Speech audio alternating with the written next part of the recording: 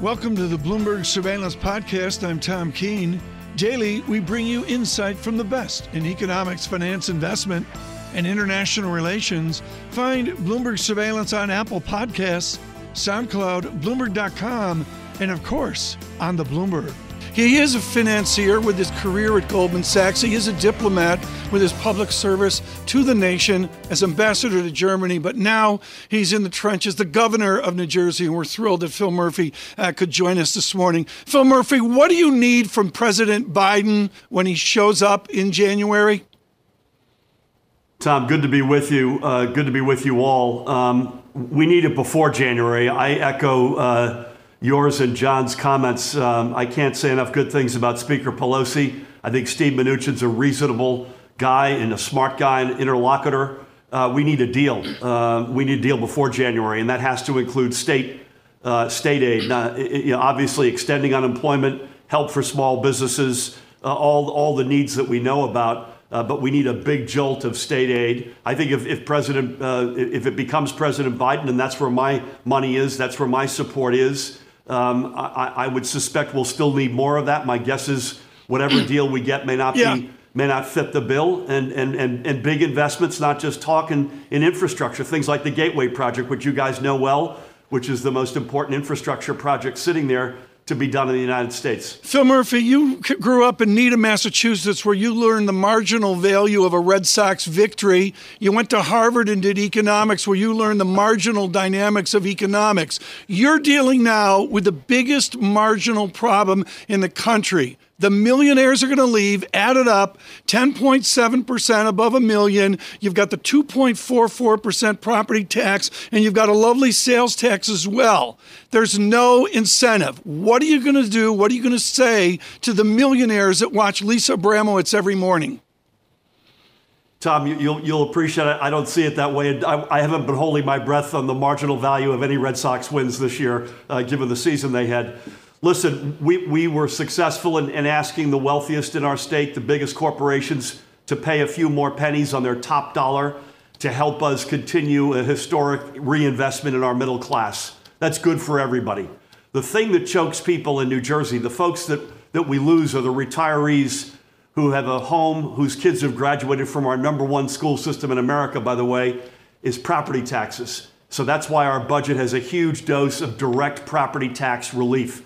New Jersey is the state to raise a family. We want to keep it that way. We're also a quintessential middle-class state, and asking the wealthiest among us to help us make those investments is good for the middle class. Come on, Governor, the movers, Governor. It's good for them. The movers are moving out. They're not moving to Massachusetts. They're not moving to Connecticut. They're moving to the 9 states with no sales tax. What are you going to do to turn United Van Lines and the rest of them to turn those moving vans around?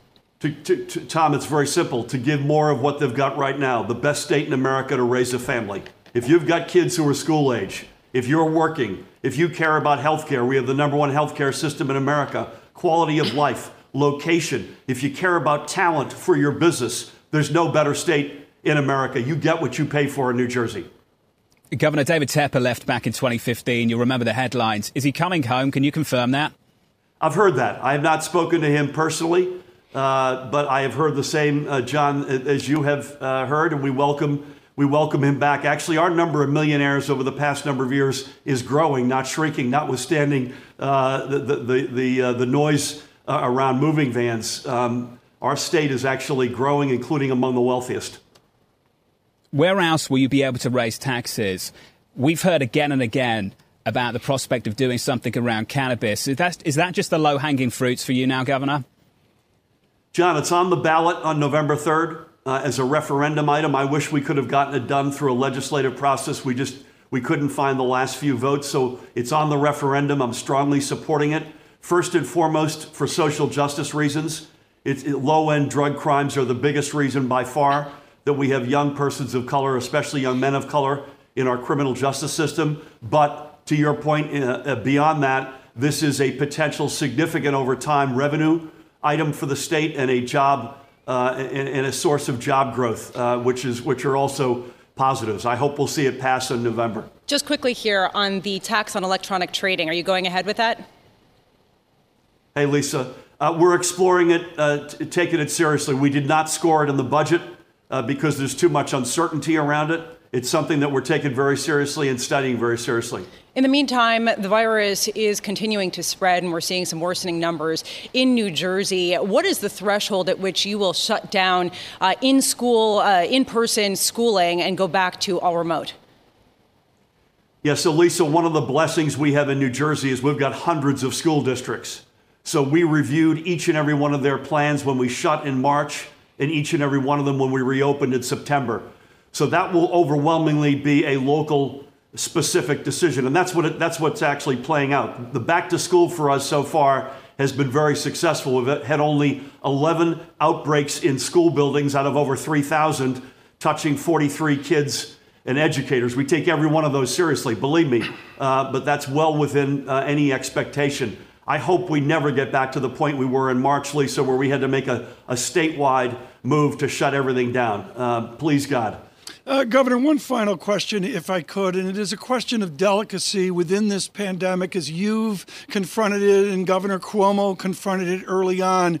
We now have a touch point of a new pandemic that crosses over to religion, where you need to work with these zones, these small communities, in this case with Orthodox Judaism. How are you going to dovetail your pandemic response with the need for religious freedom? How do you do that? How do you execute that in the coming days in Lakewood, New Jersey? Yeah, Tom, I think we've been able to do that from the get-go. We clearly had a period beginning in mid-March where we had to shut everything down. And when we did that, we were in close contact with the leadership across the whole spectrum of religions, including the leadership in Lakewood. And as we've been able to reopen and get back to worshiping first outside and now inside, it's been done under strict limits, capacity limits, face masks, social distancing, all the stuff that we all know. We've been in very close contact with the leadership in the community, as you can imagine, over the past couple of weeks. I'm actually going to be in Ocean County tomorrow, where Lakewood sits. And I can't say enough good things about the cooperation of the elected leaders and faith leaders there. But we are having an issue with the transmission from that cooperation down to the man on the street. And we got to nip it, and we got to be aggressive about it. I'm not going to mince words, Governor. I mean, one final, I guess, question. This comes in from Michael Barr in Bloomberg Business of Sports. Is it your fault the Giants and the Jets are as bad as they are? What are you going to do? What are you going to initiate? This is a state embarrassment. First of all, they're the New York Jets, the New York Giants. You own them. God love you. That's great that they're in New Jersey. They are terrible. Do something. What are you going to do? They're owned by great families, they're great organizations, but they're off to a really tough start. There's no other way to put it. And by the way, South Jersey roots for the Eagles. They're 0-2-1, so we got 0-8-1 with the three pro teams that people follow in our state. The governor doing the math. Do the math and the taxes as well. He is the governor of New Jersey, Philip Murphy. We're thrilled he could join us. Right now, James Sweeney with us with Credit Suisse. This is an incredibly important interview because we keep track of the tone of our great guests, our great economist. James Sweeney, hugely optimistic on a European recovery amid the deflation gloom of a couple years ago. He's gotten really cautious on the American economic experience. James Sweeney, I am thunderstruck by the percent of companies firings. It's not 3 or 4%. It seems to be a much bigger number. Is that surprising to you? No, it's not. It's not surprising. I think there's three categories of problems for the labor market. One is that you have companies with damage to their earnings, to their balance sheets. Their labor demand is lower. Second, you have companies whose sales outlooks are still impaired because they know the economy out there is weak, and they know the pandemic is still going. So their labor demand is lower. And then third, you have companies that just from using Zoom or other changes to technology use or just pandemic life changes have maybe recognized that they could get by with fewer workers from a longer-term perspective, which might be a productivity boost for them overall. But that leads to lower labor demand now. And I don't think all three of these factors have been fully activated through the pandemic. And the layoffs you're seeing now is companies responding to their particular circumstances and their particular mix. But this is a big issue because what it means is that labor income now has a big headwind when you add the fact that that extra unemployment income has been taken away at the beginning of August, and the fact that that state and local governments are straining and maybe reducing some workers as well. You're losing quite a lot of income support under consumption, which as recently as a few months ago was extraordinarily well supported by policy. So the momentum shift happening in the economy is large. Let's build on this, James. The idea of the momentum shift also away from the lower income workers that were the initial victims within the pandemic layoffs to the higher income workers that we now see. I was just looking at some data today showing that bank cuts that they have announced so far are on pace to top what we saw last year. Insurance companies are cutting. You're seeing energy companies cutting jobs. As these higher paid jobs get eliminated from the system, is that trickle down effect, the other jobs, the lower income ones that those support, is that weakness being adequately accounted for in the current projections? Well, I mean, I think this is why when I think you talk to a lot of economists, including myself, you're going to get a cautious tone about the speed of the further decline in the unemployment rate. So you're not going to hear a lot of people say we're going to have 5% unemployment within 12 months or anything like that. So again, I would take it back to those three factors I've mentioned. Some of this is forward-looking, some of it is backward-looking, and some of this is really just tweaking and trying to gain efficiencies, maybe some efficiencies that have been realized, but were not recognized before the crisis. And we're just going to have a lot of this at one time, and it's really going to slow the return of about 12 million, 13 million missing jobs that we have in the economy overall, and that lowers income. And if you add to that, a failure to get a fiscal stimulus done so that, the government is not helping anymore on that incremental income, then spending is going to have a real problem.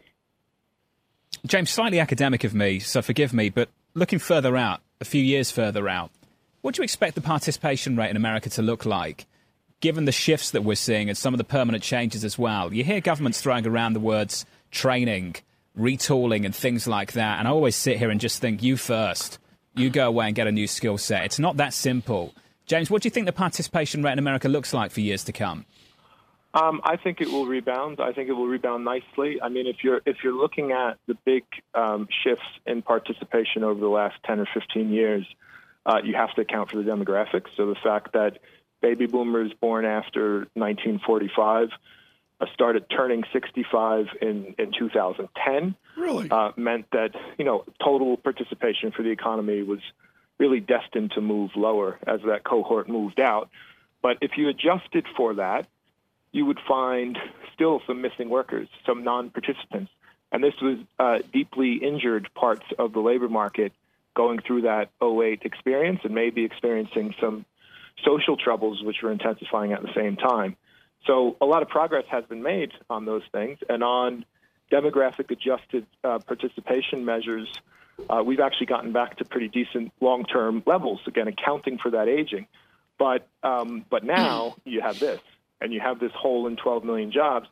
And even if we have a decent rebound and the unemployment rate does get back to respectable levels, within a year or two, we probably will have, again, some groups, some cohorts which are injured, which are damaged, where there's been some skills atrophy, some disconnection with firms, and some people with persistent difficulties in resuming. So, I'd expect mean reversion in participation over time, but I would subtract a little bit from that due to long-term consequences for particular workers.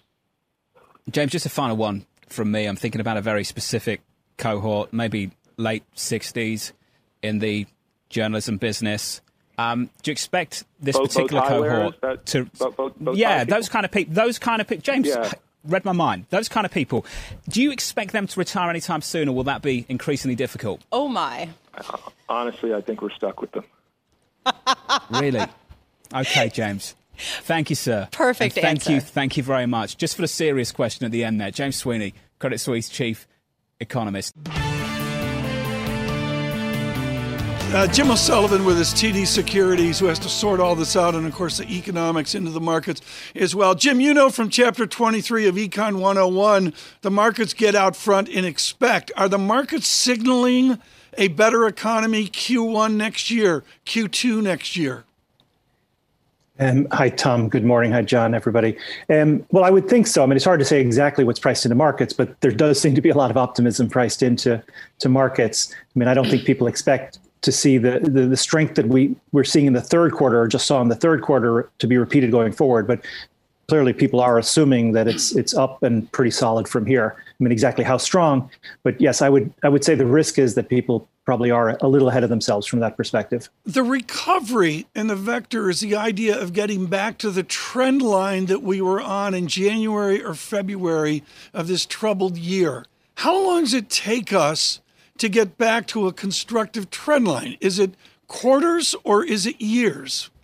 Well, I mean, we would say years. I mean, certainly in terms of just getting back to the level of GDP that we were at the end of 2019, I mean, I think that that could well happen during 2022. But of course, in the meantime, if trend growth is 1.5% to 2% per year, I mean, you're certainly talking much later than that. I mean, I think the way to think about it is more the unemployment rate. If we were at 3.5% back in February, how long before we see something close to 4% again? And obviously the Fed's projections, their median projection has them hitting that level at the end of 2023. I think that's plausible, but it's probably being optimistic, if anything. It's probably even later than that.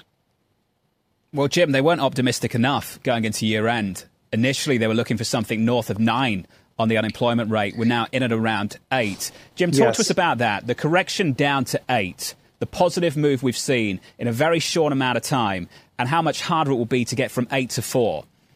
Yes, I think in general, I mean, Trump is right, I guess, to start it off in the sense that we've had a record recovery. I mean, certainly the numbers over the last 4 months or so have been stronger than we expected. I think most people expected. Payroll's up over 10 million in 4 months. Looks like third quarter GDP. I mean, we've got a 25% annual rate. If anything, the tracking numbers like Atlanta Fed are over 30% at this point. I mean, they're record numbers, no question about it. But of course, the net of it is still down pretty sharply. Employment as of now is down 11.5 million from where we were in February. And plus, as you're touching on, clearly, momentum seems to be fading. I mean, there's no question, I think, that momentum is slowing relative to the third quarter. And the question then is how much? I mean, we'll get an update on that, of course, tomorrow with the employment report. We think the risks are tilted toward a weaker number tomorrow, with the idea that momentum is clearly slowing here. And how much of that is because of fiscal stimulus fading is not clear. But we do think momentum is fading fairly significantly. Well, Jim, that's what I wanted to touch on with you. I think a quote that stands out for everyone in the last quarter, the start of summer, Jamie Dimon, JP Morgan, said the following: "This is not a normal recession. The recessionary part of this you're going to see down the road." I assume he's alluding to the fact that even with the labour market shock, because of fiscal action, we didn't have the income shock. Jim, where are we now, just in terms of disposable income and the amount of cash in the hands of consumers, even as this fiscal package just fades into the background? Well, there was, of course, a huge increase in income, even as employment plunged with the plunge in the economy. And I mean, even now, income, I mean, is coming off a little bit the last couple of months, and it's going to be down again in this morning's report for August, almost certainly, as unemployment benefits were clearly down on the month. But the net of it is still a boost, certainly from the various fiscal support. And I think it's because of the big surge in income that we've seen strength in consumer spending in particular. And within consumer spending, goods spending has been stronger than before the crisis. But the overall economy clearly is not anywhere near back to where it was. But at this point, it looks like income is fading. And certainly the stimulus part of that is fading. Now, that's why, I mean, these talks are going on in Congress. Do we get another round or not? Absent another round, it looks like fiscal stimulus is waning to the point where it actually turns into a drag in the fourth quarter. How much of a drag? Well, I mean, it's hard to quantify in terms of the exact numbers, but for what it's worth, the CBO puts out calculations based on current baseline, assuming no further legislation. They say that fiscal stimulus goes from adding 13 points to the annualized growth rate in the third quarter to subtracting 7 points in the fourth and subtracting 6 points in the first. Now, those estimates come with wide uncertainty bands, but I think the direction is pretty intuitive. Just when you look at the flow of cash outlays from the Treasury, they surged and now they're coming back down again.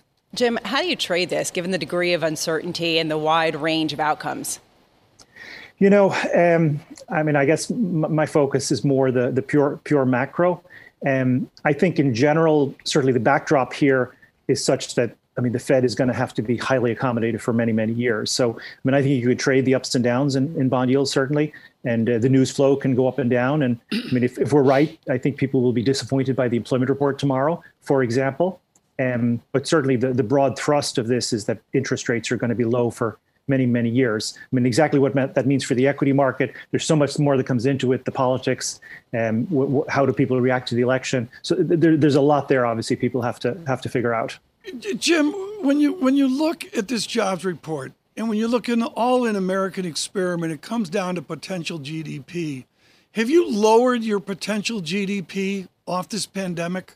I can't say I have an official number of potential GDP, and I think to some extent it's moot in terms of the next year or 2 years. Ultimately, I know the whole idea of NAIRU and full employment has been de-emphasized in recent years. But I think to the extent you think full employment of the economy was something in the 4% range for the unemployment rate, we are so far from that right now that it's moot, and it's going to be several years probably before we get there.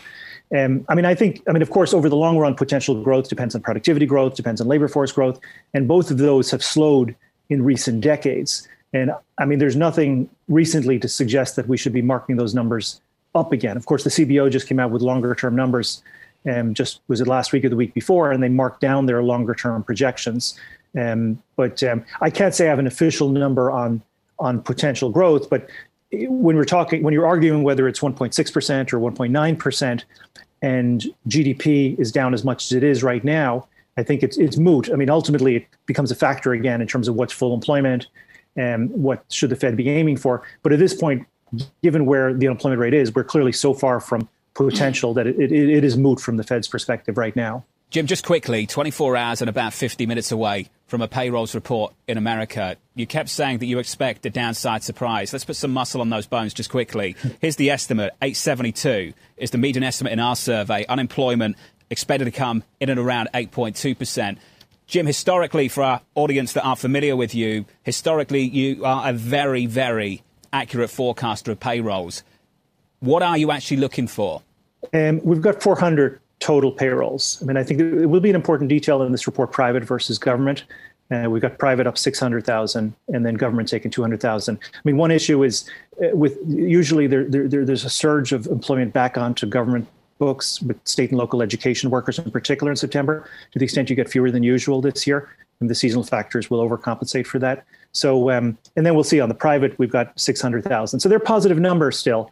But obviously, if you look at total payrolls, there were 4.8 million in June, 1.7 million in July, 1.4 million in August. So if you get something like 400,000, I think people will extrapolate and start speculating about the possibility we get a double dip in the fourth quarter.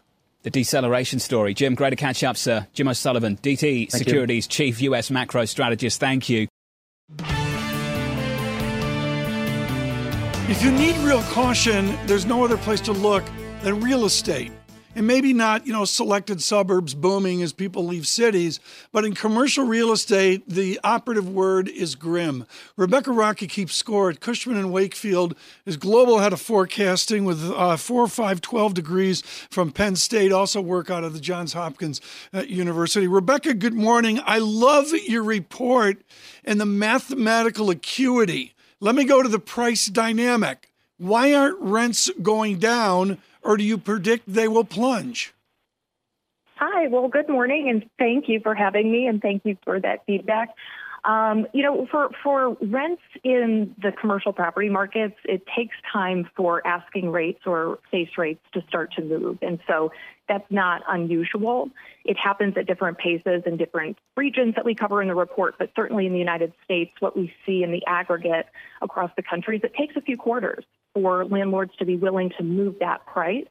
What does tend to happen a bit sooner is that we start to see increases in concessions, in free rent, and those sorts of things, which sort of serve as a precursor to movements in the asking rate. Which is how you're forecasting this forward. And in your report, you predict that it's going to take until 2025 for office rents to get back to where they were pre-pandemic, and that rents will decline nearly 11% over the next 2 or so years. What about the coastal cities in the United States? How much more will office rents decline there? Sure. I think, when you think about where there's more risk versus less, it's not necessarily coastal versus non-coastal, right? So I think where we're going to see a greater potential rent correction is possibly in markets that have higher levels of construction coming to the market relative to the size of the market, where we also are potentially expecting greater declines in demand. And that's not just markets that may have a construction wave headed their way. There are a number of markets that maybe don't have some of the demographic backdrop to support future office job growth that other key markets have. Wait, so Rebecca, what we've seen, this is key, sure. and I apologize for breaking in here, but everyone seems to think that the biggest cities are going to empty out and become ghost towns of office buildings that are relics from another era.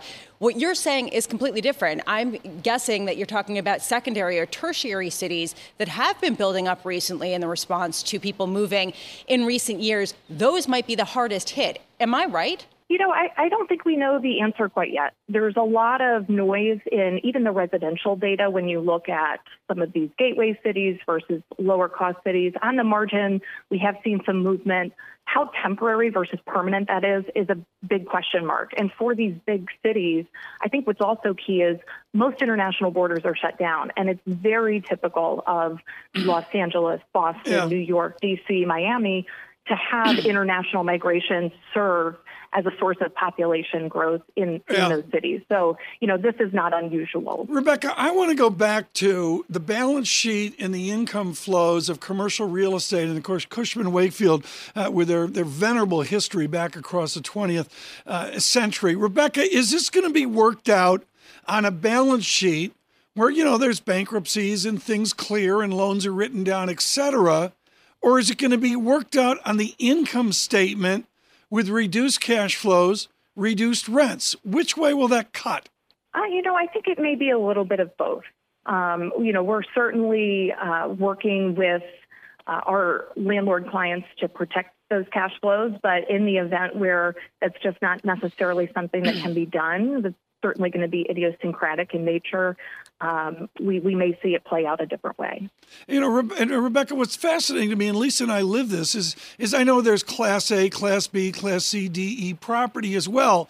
When you drive down the streets of any city in this country and you see the retail apocalypse because of Amazon, because of the pandemic, how does Rebecca Rocky think you clear that market, all those empty storefronts? Yeah, the way you clear markets is for pricing to adjust. So I think that that's something we're witnessing. What? Rebecca, in real time. I don't mean to interrupt. Lisa interrupted, so I get to interrupt. We do balancing interrupting, Rebecca. But Rebecca, what are we waiting for to have those rents come down?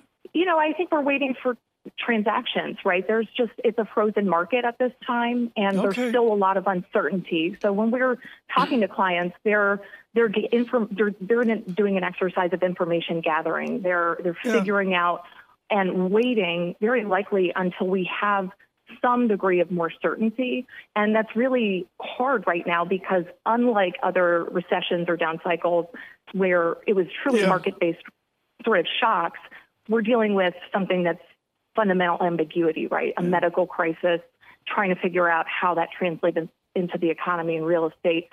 Fundamentally more difficult exercise. Rebecca, thank you so much. Very valuable. Rebecca Rocky with Cushman & Wakefield there on commercial real estate. Thanks for listening to the Bloomberg Surveillance Podcast. Subscribe and listen to interviews on Apple Podcasts, SoundCloud, or whichever podcast platform you prefer. I'm on Twitter at Tom Keene. Before the podcast, you can always catch us worldwide on Bloomberg Radio.